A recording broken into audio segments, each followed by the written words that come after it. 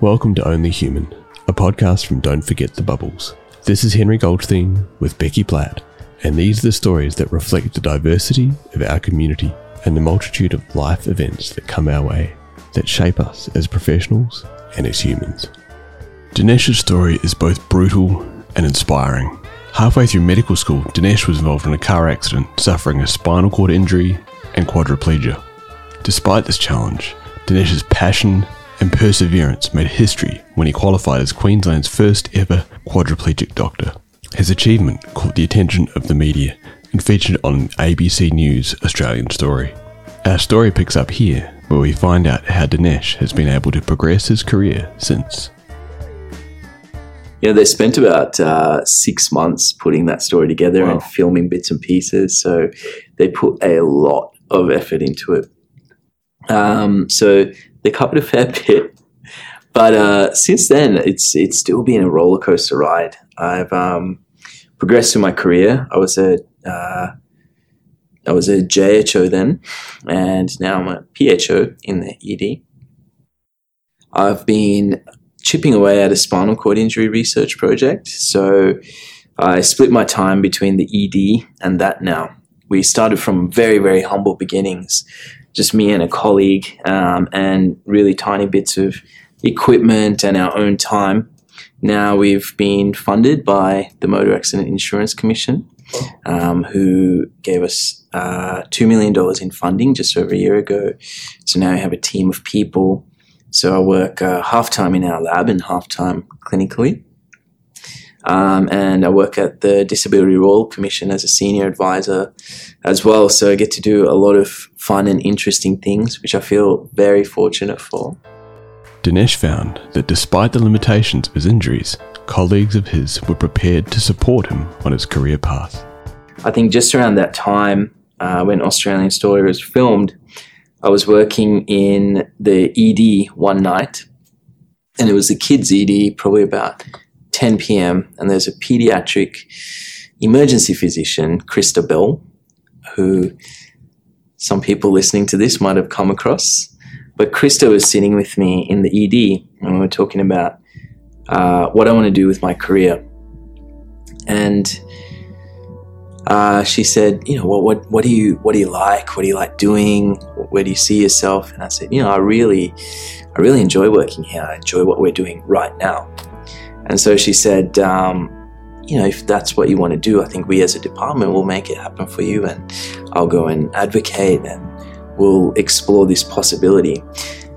That was a really exciting thing for me, because I didn't think that I could work in an ED after the injury.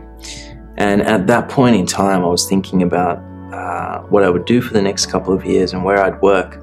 And for someone to actually just say that was a pretty exciting thing after the journey that was. So that was a really cool moment in the career. But here we are. Now I'm PGY 5. So much has happened. I often can't believe that I woke up in an ICU just over 11 years ago now. But I am super grateful for everything that I get to do today. Despite Krista's support, not everyone shared her view that Dinesh could meet the challenges of working in an emergency department. The journey up to that point, I had a lot of people that were supportive, but it was also peppered with challenges, and some of them were big, big challenges. And all along that road, I think people said, you need to pick a career that's sensible for you with your physical capacity. You need to think about your injury and where you can fit into medicine. So it was very, very conservative. Yep. But for someone to come out and say there are big possibilities in what you can do was a really good thing. Interestingly, there was another doctor in the department who was a registrar at the time, who overheard the conversation between me and Krista. And she waited until I finished my shift. She waited back. And just as I was leaving, she pulled me up and said, I know Krista said what she said, but I think that's a terrible idea. So there have been conversations like that along the road.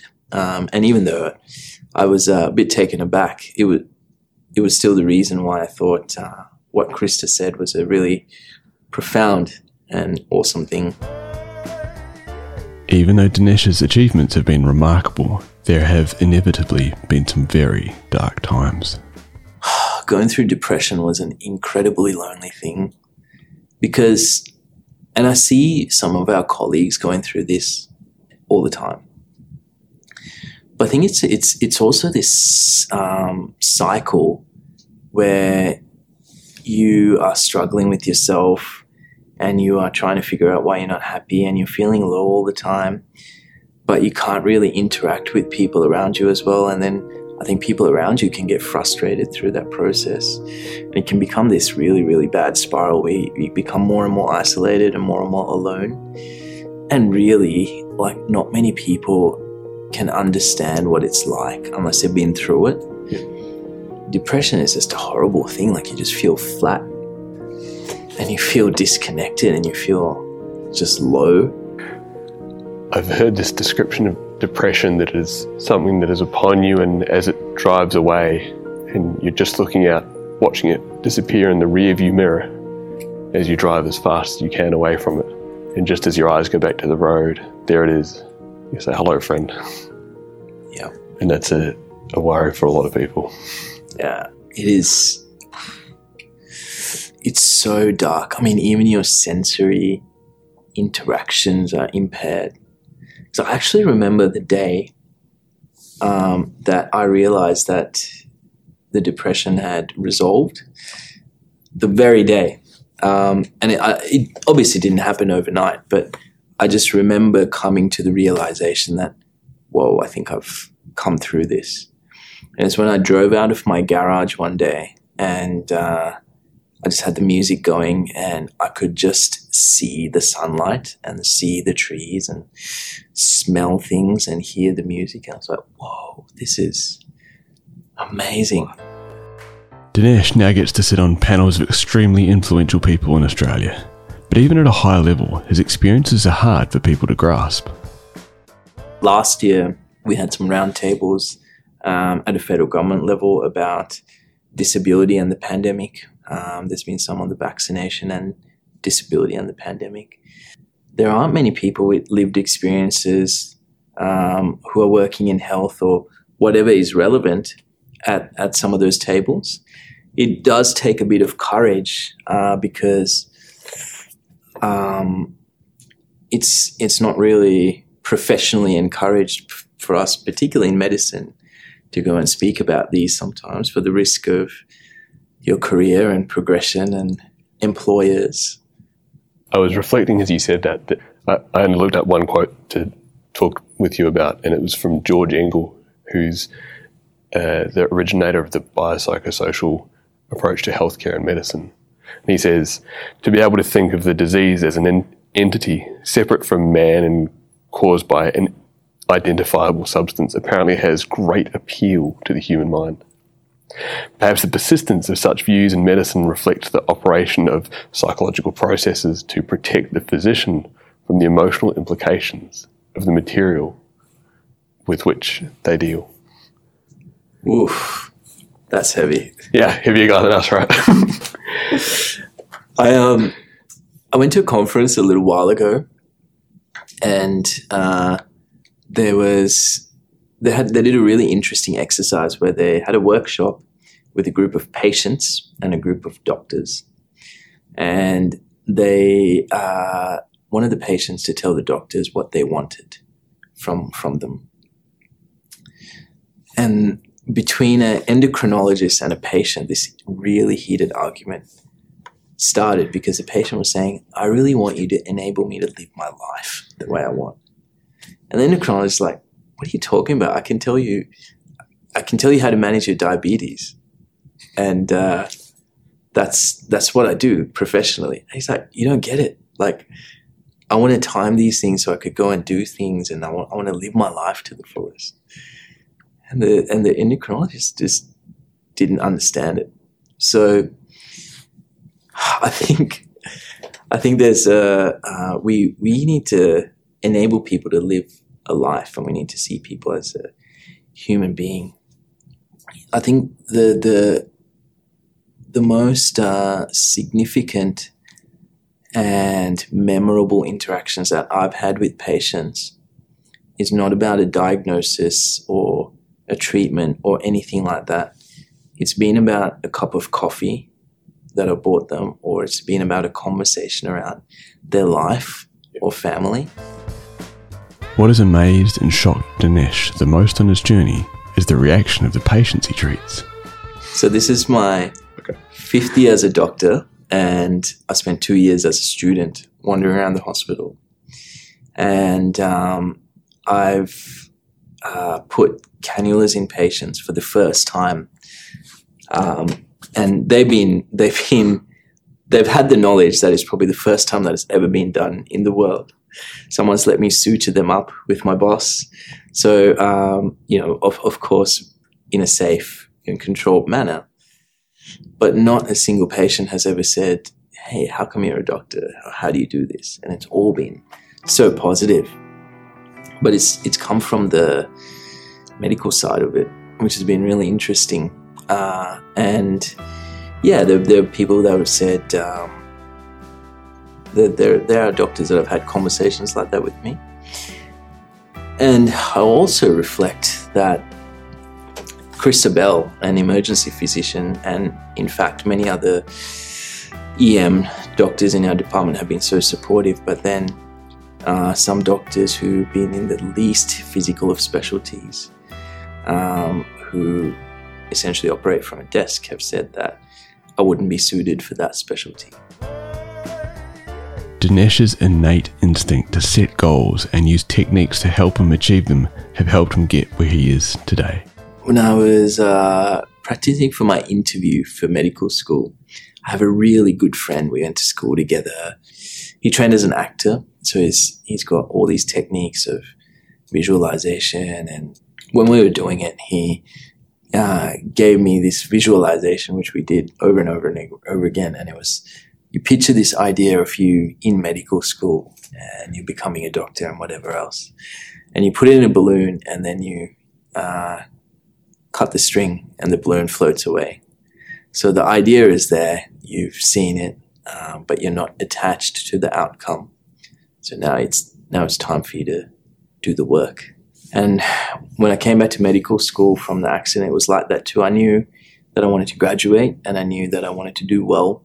I identified that, then I put it aside, and then I just set about doing the little things every day to get to that, because it's 1,000 different steps, right? So I think you have a goal, and then you just start taking small incremental steps to get there. And I think eventually you do get there, because everything is made with tiny little steps. And I think as well as doing the work and putting in the time and effort, occasionally coming up for air. Yep. Dinesh reflects on why he continues to do what he does and strive in his career. I think it was Nietzsche or someone who said, he who has a why can bear to live with any how. Yes.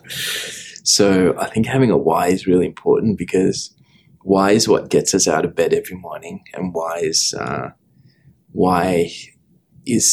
how you can keep going, why is how you can get through the hard times.